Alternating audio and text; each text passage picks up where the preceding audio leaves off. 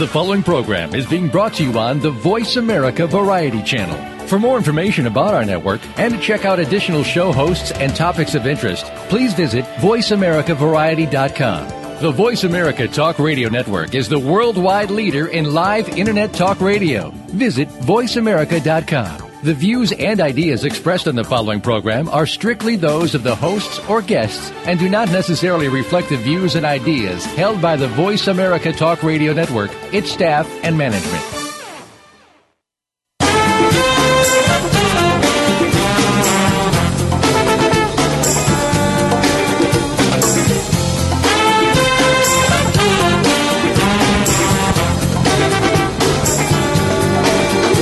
Archaeology is often viewed as a fascinating, eclectic, yet ultimately quaint pursuit. This program explores archaeology from the perspective of professionals who demonstrate that in the 21st century, archaeology and its subdisciplines may hold the key not only to our past, but to our present and future. Welcome to Indiana Jones, Myth, Reality, and 21st Century Archaeology with your host, Dr. Joseph Schuldenrein. Spend the next hour exploring where we came from and where we're headed with a leading researcher and practitioner in the field. Now, here is Dr. Schuldenrein. Good evening, everybody, and welcome to another edition of Indiana Jones, Myth, Reality, and 21st Century Archaeology. One of the topics that I've been hammering home for these 2 years that we've been on the air is the entire question about bringing archaeology to the public. And I think one of the missions that I had set forth when I took the program on and negotiated the theme of the topic with the producers here, and I think it was more their idea, it was to really bring archaeology to as a consumable industry, if you will, for a number of reasons. I think people are innately fascinated by the topic, and archaeologists have been known to make that fantastic topic incredibly boring at times, and I think we wanted to get away from that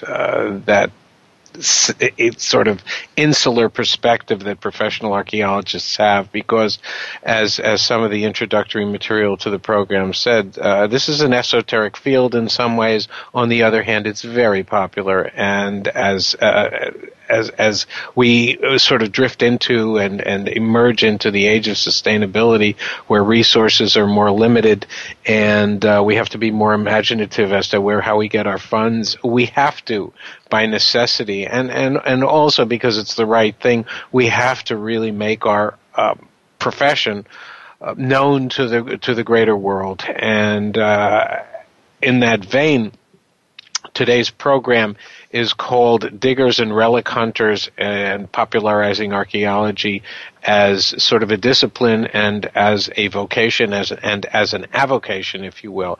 My guest today is Dr. Charles Ewen, who is the newly elected president of the Society for Historical Archaeology, and he'll be talking about that to some degree as the program goes on. But Dr. Ewen received his Ph.D. at the University of Florida in 1987, and has, since 1994, he's been a full professor at the Department of Anthropology at East Carolina University.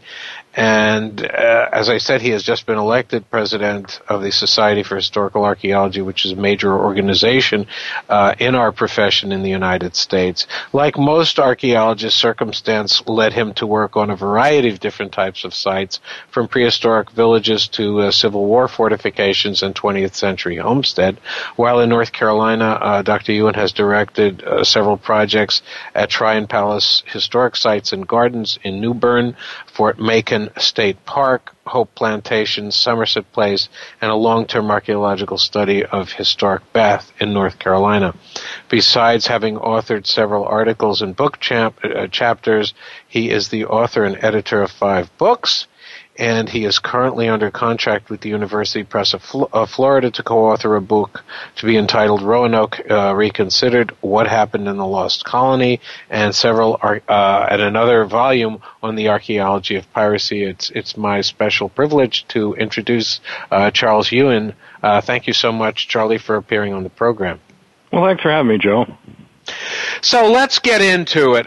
We have done a number of programs on popularizing archaeology, and the fact of the matter is that we call this show Indiana Jones because it's an eye catcher, and I think catching and appealing to people in this day and age is really what we have to do. We have to sort of expand our public relations potential, and we have to draw in the general public for the very simple reason that our traditional funding has dried up, and archaeology is very interesting. Where did your philosophy and perspective on public archaeology emerge, and how do you see it moving? Well, I've always been interested. In fact, as long as I can remember, I've been interested in archaeology, and there was certainly no lack of books about that.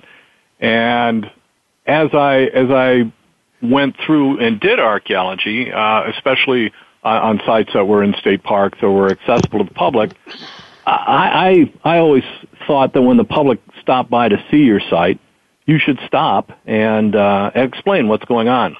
And I had colleagues that really felt that when the public stopped by your site, they were keeping you from doing what you were supposed to do, is keeping you from the digging. I never really saw it that way, and one of my first jobs in archaeology was at the Arkansas Archaeological Survey, and they are all about public archaeology there. In fact, that's where the term was coined by Hester Davis and Bob McGimsey, and their whole philosophy there was to reach out to the general public, and the whole Arkansas Archaeological Survey was set up to do just that. And then when I moved over to East Carolina University, I sort of took that with me, and this semester I'm teaching a class in public archaeology, and I'm trying to, and not too difficult to sell, to get the students to really be able to reach out to the general public. And this is something, and actually I think our profession has really kind of come along in that regard. I can recall 20 years ago that if you were to publish in, National Geographic or Archaeology magazine, that was nice, but you didn't get any credit for it as an academic archaeologist.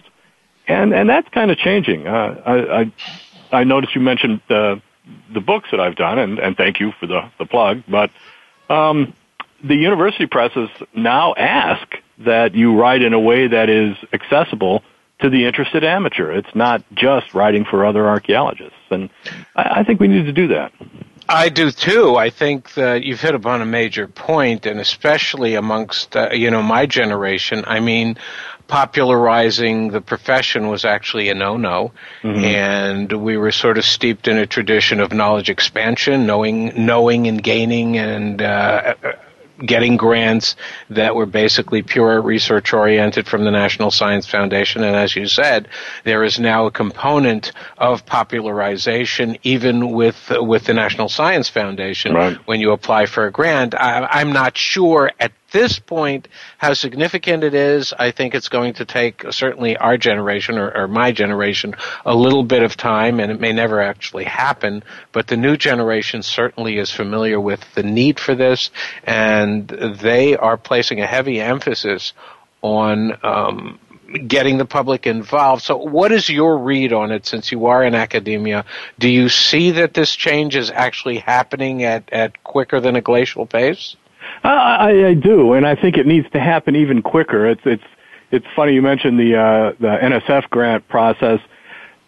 We just the previous president and I have been responding to Representatives Canders and Smith a sort of attack on NSF funding for archaeology. They picked on Mayan archaeology, and they said, why are we spending taxpayer dollars on Mayan archaeology when this money could be spent on wounded warriors? And that's the kind of attacks we need to be able to come back and say, well, no, we're not against helping our wounded veterans, but on the other hand, we can do things with archaeology that actually do help wounded veterans. There's a program at Fort Bragg that uses veterans from Iraq and other Afghanistan and those wars that transition them back into civilian society, and they work on do a little field work, maybe work in the labs. And we need to make archaeology more relevant, or the federal support for it is going to stop. So that's some of the urgency on that. I think there is an urgency. We took on that topic actually about a month ago and emphasized actually quite prominently that one of the major public initiatives right now is the Veterans Curation Project, which was introduced by Sonny Trimble at the St. Louis Army Corps of Engineers, basically bringing veterans back here and getting them involved in collections, processing of artifacts, and essentially demothballing, if you will, these collections that have been sitting around since the basin collection days, the river basin survey days in the 30s, 40s, and 50s. Yeah, WPA stuff. And WPA stuff, and making it very productive. And I think it is somewhat ironic that these same Congress people who sort of poo-pooed archaeology in the NSF, these were a lot of the folks that actually voted against that kind of an appropriation. And it was, obviously been a very successful program and very beneficial all around. But the question is much broader than that. And of course, one of the items that we've addressed several times before was when those the Diggers programs came on. There were those two programs that were taken on by the History Channel, and there was a frontal assault by a lot of archaeologists who were very offended by it. I kind of took an anti-position on that, and I kind of feel, my feeling is that if you're sold on archaeology as a professional, you should be able to convey that message. And quite frankly, it was the same uproar back in the 80s when the Indiana Jones movies came out, and a lot of the archaeologists at that time, who I will say are a little, maybe even stodgier than we are, said that this is an affront and that this is a false depiction. And my feeling is just, you got to get the attention. Once you get the attention, then it gets to the there is no such thing as bad publicity kind of a situation, and then you have to turn it into a positive. So how are you seeing that happen? And in your position as the president of the SHA, how do you think we're able to convert this into a positive? Well, I'm glad you brought that up. I was in a roundtable discussion at the last SHA meeting just recently in Quebec, and that talked about reality TV shows. And you're right, there is a large, in fact, probably the majority of our profession hates these shows. They feel like they devalue what we do, that it's all about putting a price on the artifacts, and it encourages looting of sites. And sort of all the shows get lumped together, whether it's the National Geographic Channel's Diggers, Spike Channel's Savage Family Diggers, Travel Channel's Dig Fellas, Dig Wars. They're not all the same. They have similar elements, but we'll start with National Geographic's Diggers show. They put that out a couple years ago, and the profession, and rightly so, was startled, and they said, "Oh my gosh, what's going on here? We've got these two metal detecting guys beeping around, finding artifacts, and it appeared at the end of the show selling them." And so this was awful, and it was a National Geographic. Holy moly, Yeah, right. We thought they were our friends, and so we protested. We sent all the organizations sent a letter, and the National Geographic, we sent them to Spike, and we sent them to Travel Channel. Those other guys, they just thought it was great publicity, and they said, "Well, why don't you come on and debate Rick Savage on our show?" And I told Paul Mullins, the previous president, maybe we could do a tag team match and go after him, but we declined that. We thought that being on those shows and with their editing, it would serve no purpose. National Geographic, though, was embarrassed, and they had us come to their headquarters in Washington, D.C., and we had a roundtable discussion with what they were trying to do, what our concerns were, and how we could make the show better. And one of the things I said was, well, you can't sell the artifacts. That's a line that we just don't cross. Right, of course. We're also concerned with the context. You're not just finding stuff, it's where you find it in relation to everything else. Of course. And we said you should have an archaeologist on your staff that can record where things are finding. And in these artifacts, it should be explicit that they go back to the landowner. And maybe you have these guys work with ongoing archaeological projects where metal detecting would be useful. And so they agreed to a lot of these things. They hired an archaeologist. Well, actually, they hired an archaeologist, and now they have a contract firm that they have go with them on all their shows. They don't sell the artifacts. In fact, apparently they never did. But they do, like many shows, reality shows, at the end put a value on, this is a Civil War button, and they tell all about its history, but they also say, and it's worth $6.95. This is a huge problem for many archaeologists. I'm less bothered by that if I can sneak in some archaeology. And here's the crux of it. Is it a good show for archaeologists? Probably not. In fact, certainly not. But it's not aimed at archaeologists. It's aimed at a whole group of people that we never reach. That's true. And I feel, and actually I am going to appear on one of their shows coming up. They've already shot it, and I think it's coming in February or March. And maybe I'll feel different after I actually see it, depending on how it's edited. But I felt that, look, I'm having a project. We had this agreement where if they could help an archaeologist and maybe we could get some information across, we should do that. So they came out to a site I was working on. Yes, they were silly, and they did all their cornball jokes and such. And then I had them ask me, when they had found some artifacts, I had them ask me what it was worth. And I said, I don't know what it's worth money-wise. What I think its value is, it tells me something about the people that lived on this site, and it tells me where I might want to continue excavating to find out more about the history of this plantation site that I was working on. And I think that's the point, isn't it, ultimately? I think so. And so we'll be back with Dr. Charlie Ewen after these words, and we will pick up on this theme.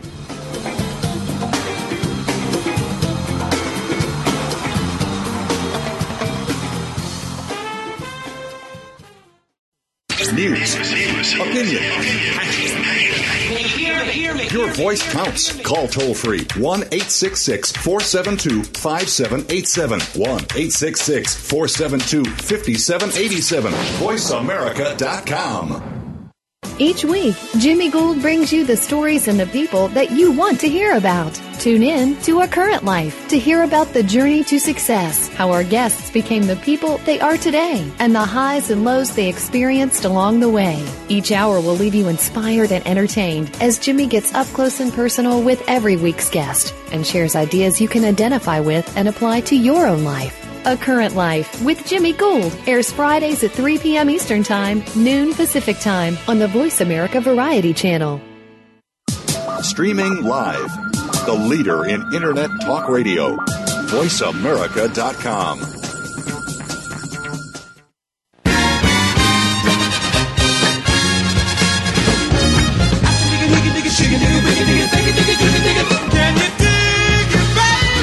You're listening to Indiana Jones, Myth, Reality, and 21st Century Archaeology with Dr. Joseph Schuldenrein. To be a part of our discussion today, please call 1-866-472-5788. That's 1-866-472-5788. Or send an email to indianajonesmythreality@gmail.com. Now, back to the program.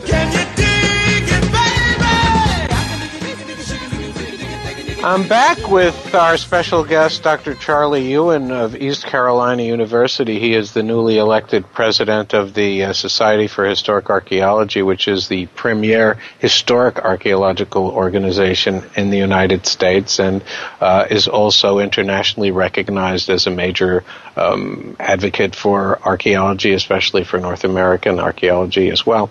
So, Charlie, we were talking about this entire question of the popularization of archaeology, the image of archaeology that's been presented in the wake of the increased popularity of our profession on the History Channel, to some degree on PBS and National Geographic, and we're crossing into this very, very delicate area of ethics in archaeology, and how it's portrayed, and what we as archaeologists can do to sort of at least change the perception of what archaeology is, other than simply recovering artifacts of monetary value. Why don't you expound a little bit on that idea and where we as professionals can contribute to changing this sort of ethos and mentality of the commercialization of archaeology?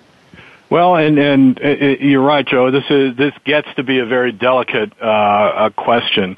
For example, on the Diggers show, I was asked when they found artifacts, I had them ask me, how much is this worth? Because I wanted to get that question out on all these shows like Antiques Roadshow or American Pickers or Storage Wars. At the end, it's always, here's how much this is worth and here's how much, that sort of thing. The public wants to see that. And, there is a fear that if an archaeologist, a real archaeologist, is on a show and that somehow a monetary value is attached to an artifact, that archaeology is condoning the commodification or commercialization of artifacts. To me, no one learns if no one's listening. And what I had them do is ask me, how much is this worth? And I said, money-wise, I have no idea. I said, and that's not the important thing. For me, its value is what it can tell me about the site I'm excavating, who was living there, how old the site is. It's the information that it gives me. That's the important thing. And that's what I wanted to sort of sneak in to this show that, as I said before, is not really geared towards archaeologists. It's geared to a public who likes looking for people finding stuff. So I think we need to take some of these opportunities to reach a population that really wouldn't tune into a PBS show or a 1-hour documentary on archaeology. There are a lot of people that do that, but there are far more people that don't.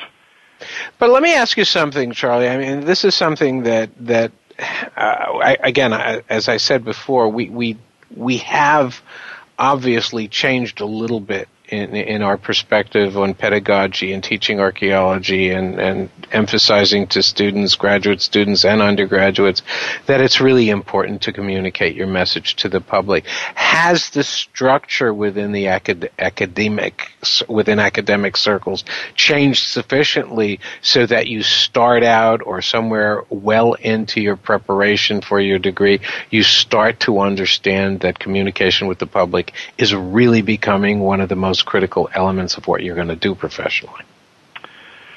At the undergraduate level, I'm not sure, and I think it really varies from place to place where you're pursuing your degree, and it depends on how comfortable the particular faculty member is working with the general public. And let's face it, a lot of people don't go into archaeology because they like working with living people. Maybe just the opposite. Exactly. And so one of the things that we don't get trained in a lot is how to talk to the general public. And we tend to, hide back in our labs or dig in remote places, and we're perfectly happy to publish in obscure journals. And as the university system has expanded and more people are going to college, I think we're having to reach out to a lot more people than we would have thought about in the past. And archaeology has changed. And academics are being rewarded for being more popular. I know that my university, East Carolina, is excited that I'm going to be on this show. They were very excited when the National Geographic Channel asked to come out and participate on one of my digs. I'm kind of withholding my fire until I see what the show looks like. But the university, and I think across the board, is reaching out to the publics.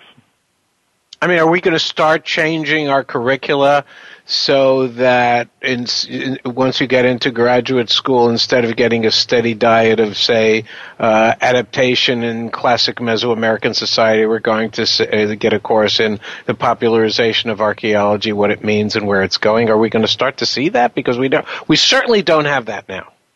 I think, Joe, I think we're actually are starting to see things along that nature. One of the courses that is in preparation at my university is anthropology and contemporary film, and it's going to look at how anthropology is portrayed in contemporary film and how the student should be able to assess what is good and what is bad portrayals in the film. I think we're looking more and more at that, and my colleagues that I talk to at conferences, there are a lot more public archaeology classes.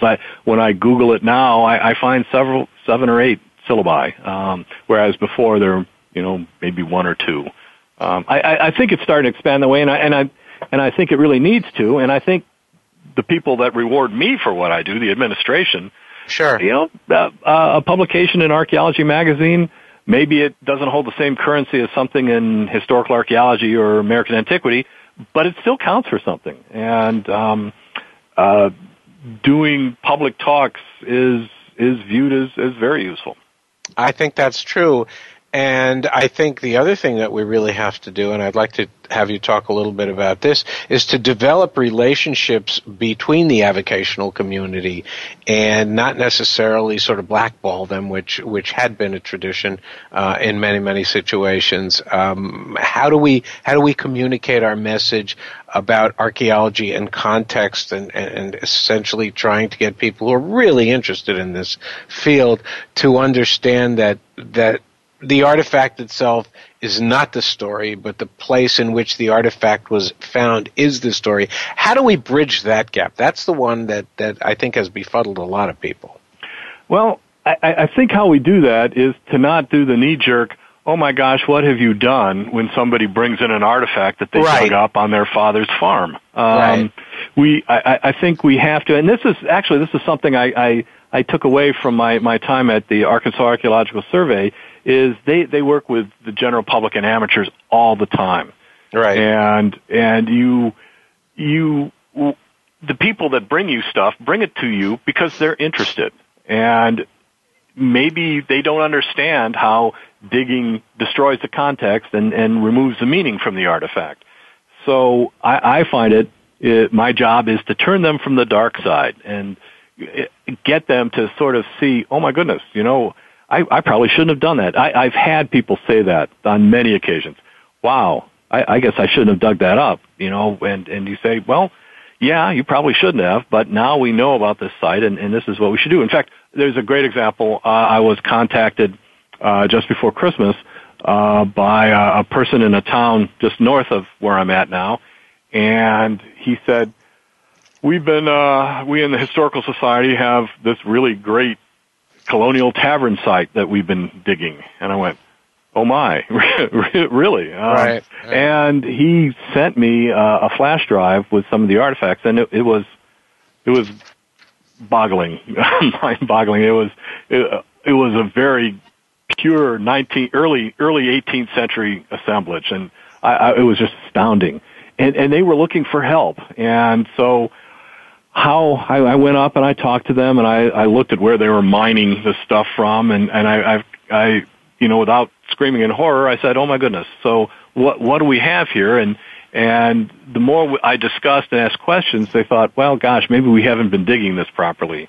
And I said, I have a student looking for a thesis, and perhaps that student could work with you and analyze the stuff that you have. We might be able to clean up your excavation site, get an idea of what's going on. And by the end of our conversation, they were looking at the university to be in charge of everything. And I see that as sort of the way we can get other people to turn us on to sites, and then we can show them how we do stuff and why it's important dig the way that archaeologists do, and let the professionals do their jobs. Let them find the sites and let us know about them, but, let us take it from there.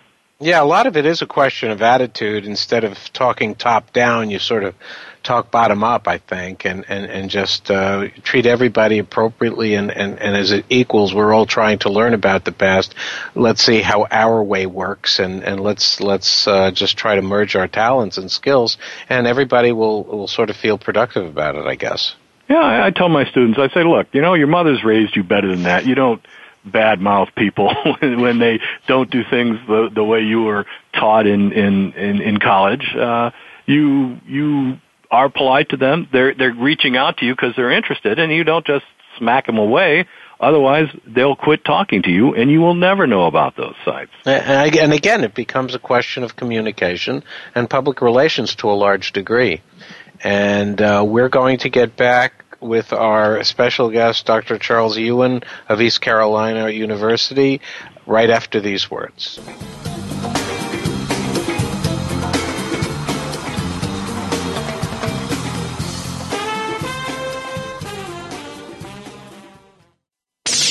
The Internet's number one talk station. VoiceAmerica.com.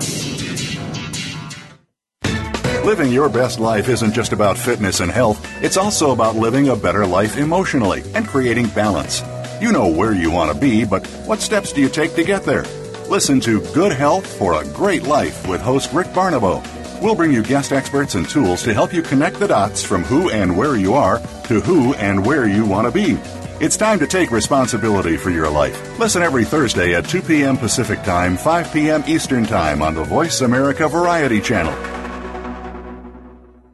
Ready to chat about your favorite soap operas? The daytime discussion is here with Dan J. Kroll and Soap Central Live. For the past 15 years, Dan has been dishing and discussing on SoapCentral.com. And now he's taking the talk to the airwaves of the Voice America Variety Channel. He'll go behind the scenes with the biggest stars of daytime, along with guest commentary from the Soap Central columnists. And we'll take your questions and comments during our live show. Soap Central Live, every Friday at 6 p.m. Eastern Time, 3 p.m. Pacific on Voice America Variety.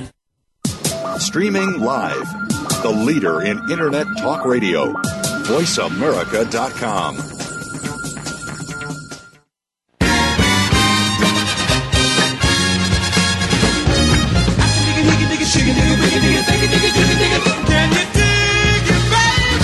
You're listening to Indiana Jones, Myth, Reality, and 21st Century Archaeology with Dr. Joseph Schuldenrein. To be a part of our discussion today, please call 1-866-472-5788. That's 1-866-472-5788. Or send an email to indianajonesmythreality@gmail.com. Now, back to the program. Charles Ewen is a historical archaeologist and has just been elected as the president of the Society of Historical Archaeology, and he is becoming a prominent voice in trying to bridge the gap between the traditional academic view of archaeology and the need to reach out to the public and especially emphasize programs in public archaeology and education for a variety of reasons. And we were talking over the break as to how this mentality and how that perspective on expanding our horizons in archaeology and looking at its aims in sort of a broader context, how that emerged. And Charlie was actually bringing it back down to the real basics, which is really, why do we do this stuff?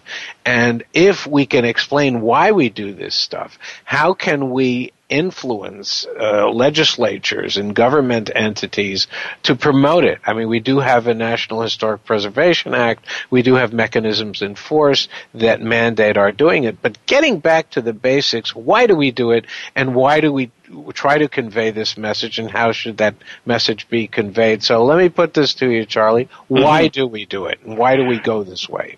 Well, and it's a question that seems obvious for all of us that are in archaeology. Why do we do that?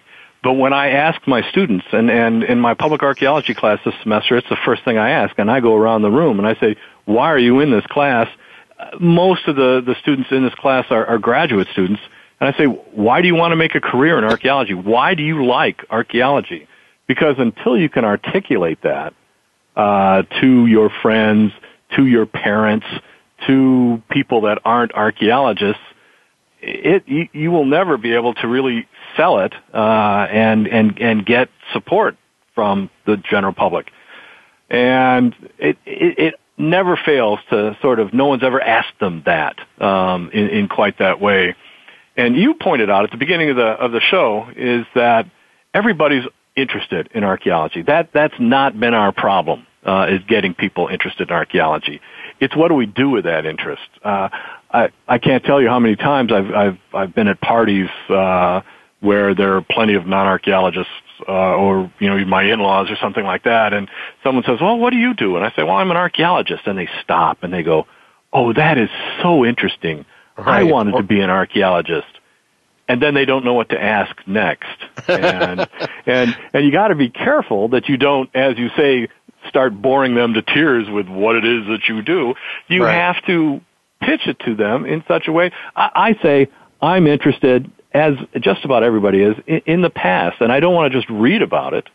I want to find out about it. I want to touch the past. And I don't think you can really oversell the importance of that tactile connection to the past. You can talk about the Civil War, but when you're holding mini balls that were shot during a battle, somehow that gives you a real connection, and that link stimulates your interest to find out more about what happened. Where did this artifact come from? Who held? Some person hundreds or thousands of years ago used this, and it sometimes it just still sends shivers up my spine when you find that artifact that has initials carved on it or something. You go, wow, this is some real person's bottle or comb. We found at Fort Macon, we found a comb that someone had carved into it, their initials and what regiment they were in. And you just think, someone did this 150 years ago. And while they were here, like I'm sitting right here, and it's that connection to the past. That's, for me, what really does it, is getting a real link with the past, and it interests me.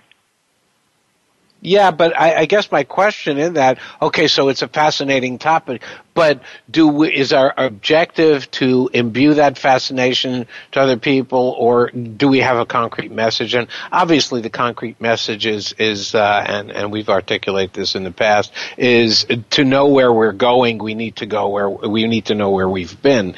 And I find that's a tough message to convey. It is a tough message, and it gets to almost be a platitude. That's why I didn't use that particular one.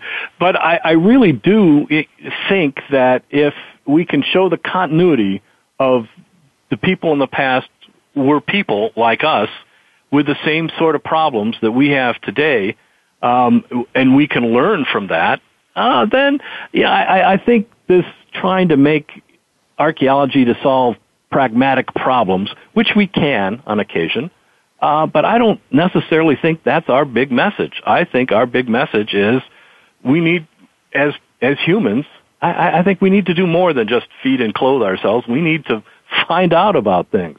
And that's what archaeology does. We find out about the past. Go ahead. That's a good thing. One of the thoughts that I've been asking a number of our guests as our program rolls along is that we are obviously entering into an age that is extremely challenging, with problems that are of a scale that we probably haven't seen before. Issues like climate change, issues like sustainability. These are topics that essentially threaten our existence and threaten the way in which we balance our developmental concerns and our survivability concerns. And I think that archaeology is just the best window for looking at that, because we have been through these types of monumental changes in the past, and we can use those in a sense, obviously with major modifications, as a blueprint for the future. How do you see that, and how can we convey that message, which is a tough one to do? Well, it is a tough one, but I think you're exactly right by saying, look, humanity has faced these challenges in the past. We have faced climate change, in fact, much greater climate change than we're facing today. That past humans have struggled with that. The El Nino phenomenon in the Andean civilizations was problematic, and yet they were able to overcome some of these problems. Just the very fact that we can demonstrate that humanity in the past has faced these problems and overcome them, it gives us, I think, a better spirit in facing them with our advanced technology today, saying, gosh, if they could do it, what's our problem? But I think that's a real one. I mean, I think that's where we really have to not only imbue our public with fascination, but alert them to the need to take responsibility, civic responsibility, to move legislators to get us into a window on the future by looking at the past with great care and with some direction. And I don't think we're doing that. And I'm wondering how we can do this. How can we can incorporate these types of ideas into academic programs and ultimately into funding agencies that will allow us to convey these messages going forward. Well, and we've got to take them out of the jargon and put them into everyday English. One of the things that historical archaeology does one of the reasons I really like being a historical archaeologist is that it can take things that we all know about, that we all know as historic truths, and find out that maybe they're not so true, and and can fill in things that one of the ideas people ask me, well, isn't this all written down somewhere? And I say, no, it isn't. There's a lot. It's not the most. James Dietz once, tongue in cheek, called historical archaeology the most expensive way to find out about something we already know. Right. But really, I'll just use an example. We know very little about slave life. There's been a lot written about it, but we don't have much in the way of slave narratives, and all we have are a lot of what the slave owners wrote about. With historical archaeology, we can excavate slave cabins and find out more about their lives that weren't written about, that maybe they didn't want the owners to know about, things hidden under the floors of the cabins that they lived in. We find things. My students are stunned to find out at Kingsley Plantation that the slaves owned guns. Well, how can that be? And how can that be? Let's talk about how slaves supplemented their diet or even hunted for the owner's table using firearms. And no, it wasn't an instant revolt after that. You learn so many different things. I like to use the example of when we're looking at the past. The past is like a crime scene, and the historians are the detectives taking depositions and gathering their evidence that way, and the historical archaeologists are the crime scene technicians, the investigators, and we all know who's cooler and which evidence stands up better in court. So I think in that regard we can find out things that are not discoverable any other way. This book I'm working on now about the lost colony, the only way we're going to find out what happened to the lost colony of Roanoke in North Carolina is to find where they went archaeologically. There's very little written about it, and that to me is some of the value to really correct history, to fill in the gaps on history, to give us a broader sense of our past so that we can have a better direction of where to go. I think you're hitting on something very, very intriguing, and that is unique, I think, in many ways to historic archaeology, because there is that other source which in many many people's minds as the unimpeachable source, which is, of course, the written record. And we very often, even as we do today, we ignore the fact that the written record also reflects a certain amount of bias on the part of the writers. And when we get back, Charlie, I'd like you to talk a little bit about the unique contributions of historic archaeology and the types of things that we are getting from the archaeological record that we would have no idea about if we were just relying on historic documentation, and how archaeology, in a very, very real and pragmatic sense, restructures our perceptions and interpretations of history. And we'll do that after we come back from these messages. Stay tuned.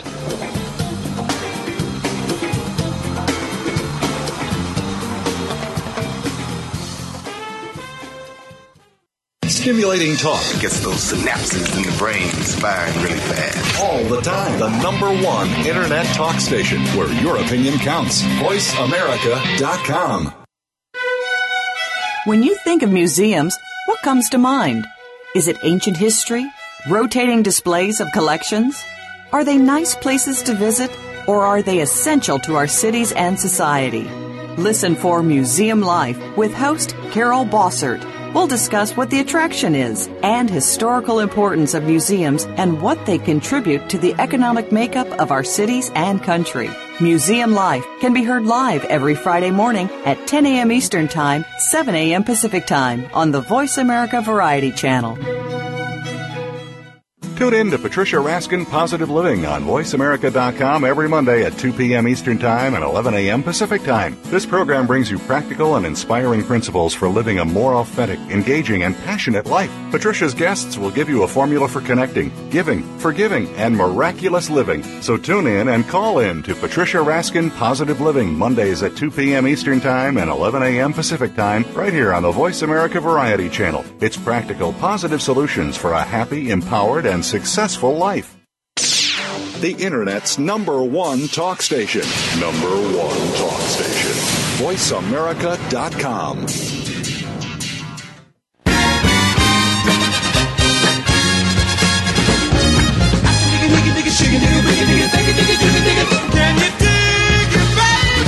You're listening to Indiana Jones, Myth, Reality, and 21st Century Archaeology with Dr. Joseph Schuldenrein. To be a part of our discussion today, please call 1-866-472-5788. That's 1-866-472-5788. Or send an email to indianajonesmythreality@gmail.com. Now, back to the program. Charles Ewen is a professor of anthropology at East Carolina University and also the incoming president of the Society for Historic Archaeology, and we have been discussing some of the major issues confronting our profession in the recent past and certainly in the past decade or so, and that is conveying the message of archaeology to the public. And one of the fascinating elements of archaeology from the historic periods is that we really have two narratives that don't always mesh. And the first narrative is obviously the historic written record, and the other one is the type of information that one can glean from actual archaeological studies, surveys, and excavations. And while one would expect the one to corroborate the other, that's not necessarily the truth, because the fact is that historic narratives are often biased by the writers of history, and archaeology can also be argued, by the way, is biased by the perspective of the archaeologist who's excavating the site, but that's a topic for another time. But let's just look at the fundamental and rudimentary issues here. How does historic archaeology often either bolster, negate, or supplement the historic record? Charles, why don't you give us a little bit of information on that? Well, and that's always been the real value of doing historical archaeology. As I said earlier, people ask me, "Isn't this all written down somewhere?" And to which I say, "Well, no. You can think of history as Robin Leach, Lifestyles of the Rich and Famous, and you learn about what important people are doing during important times in history. Whereas archaeology, historical archaeology, might be more like Paul Harvey's The Rest of the Story. You find out about what everybody else is doing the rest of the time. And right. What everybody, the mundane things that people didn't think to write down, because why should they? Well, maybe people later on do want to know about it, such as ourselves. But as you point out, even when you are writing down stuff about what you're doing or what you see happening, that's that writer's perspective, and they may not understand what they're seeing. In fact, we have historic explorers' accounts when they encounter the native peoples in the southeastern U.S., DeSoto, when he goes through. He's writing down, and his chroniclers are writing down what they see, but are they understanding what they're seeing? The archaeology can come through and maybe clarify some of these ideas. Sometimes people are lying because, of course, it may be an administrator. For example, like John White, the governor of the Roanoke colony, and he comes back and he writes, well, these people are gone, but I know they went to Croatan, and I'm sure everybody's fine there. They're in God's hands, and I'm going to leave. And he's not going to write down, I'm an idiot, I left when I shouldn't have, and, right, why did anyone put me in charge? And people don't generally write stuff down that isn't complementary to what they're doing. So the archaeology can set the record straight, is kind of the way I look at it. And it also fills in for the disenfranchised people, the people without history that aren't literate and cannot write about themselves. The only way we're going to find out about those folks is through archaeology, whether they be plantation slaves in the Southeast or Chinese railroad workers in California, or other immigrant laborers in Western mines or something like that. Oftentimes, archaeology is going to be the only way we can get a look at these people's lives. How about in your own research? I know you've done a lot of work in early Roanoke, and why don't you give us a couple of examples or an example that emerges along those lines from your own work? Well, for example, this lost colony research that you have. There's 24 books out on what happened to the Roanoke colonies. Right. That they went inland and they became the Melungeons, or they went farther south and became the Lumbee Indians, or they were wiped out by the Spaniards, or they were wiped out by Powhatan farther north, or they tried to sail back. It's all based on not very under 100 pages of text, and that's all we have. And when what I like to tell folks when I give my talks on the lost colony is, when you have so little data, you can come up with all kinds of stories as to what might have happened, and we won't really know what happens until we find the evidence of them in the ground. And right now, that's pretty much lacking. And so that's one of the things that I'm working on. Earlier on in my career, I worked in the Caribbean and was looking at how the Spaniards adapted to the New World. Did they try and recreate a new Spain? Well, they tried, but they couldn't because they were so far away from home, and logistics were a little difficult. Did they chuck their duds and go native? No one ever does that, and they didn't. So what was a compromise? What did they keep? What did they adopt from the New World, and how did they create a new Spanish American culture? Well, that's some of the things archaeology can tell us. Similarly for the slaves, they're uprooted from Africa, brought over here without much stuff at all, and a generation later, they're not African anymore. They're African American. How does that culture get put together? So these are the things that archaeology can tell us, and it can keep telling us about immigrant peoples throughout history up to the present day. And I think that's the message that we really have to convey going forward, and what people always ask you and all of us who are in this very unusual field. Well, what's the use of it? It's just a fascinating tale, and I think you're absolutely putting your hand right on it, your finger right on it, when you say one of the major issues is that archaeology teaches us how the other half lived, and not even the other half, how the 95% live, if you want to go to that, because they were the voiceless and the people whose stories did not get recounted because of socioeconomic circumstances, poverty, and oppression in many places. And I think that's a narrative that applies as much today as it did then. And it's something that we have to do, I think, a much better job in conveying, even though obviously it does have political overtones. I think we really need to be much better conveyers of a message, and we need to reach out in media that we're not comfortable doing it in. Correct. I mean, most of us can stand up in a class and give a lecture on this sort of thing, or it's not too much of a stretch to go talk to the local DAR chapter. We know these old ladies like to hear us, and they're not going to be asking us uncomfortable questions.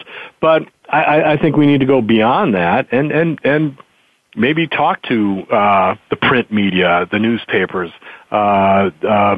to maybe some of these more popular shows. And you take a risk when you do that. But I think it's a risk worth taking because someone else is going to take your words and maybe spin them a bit.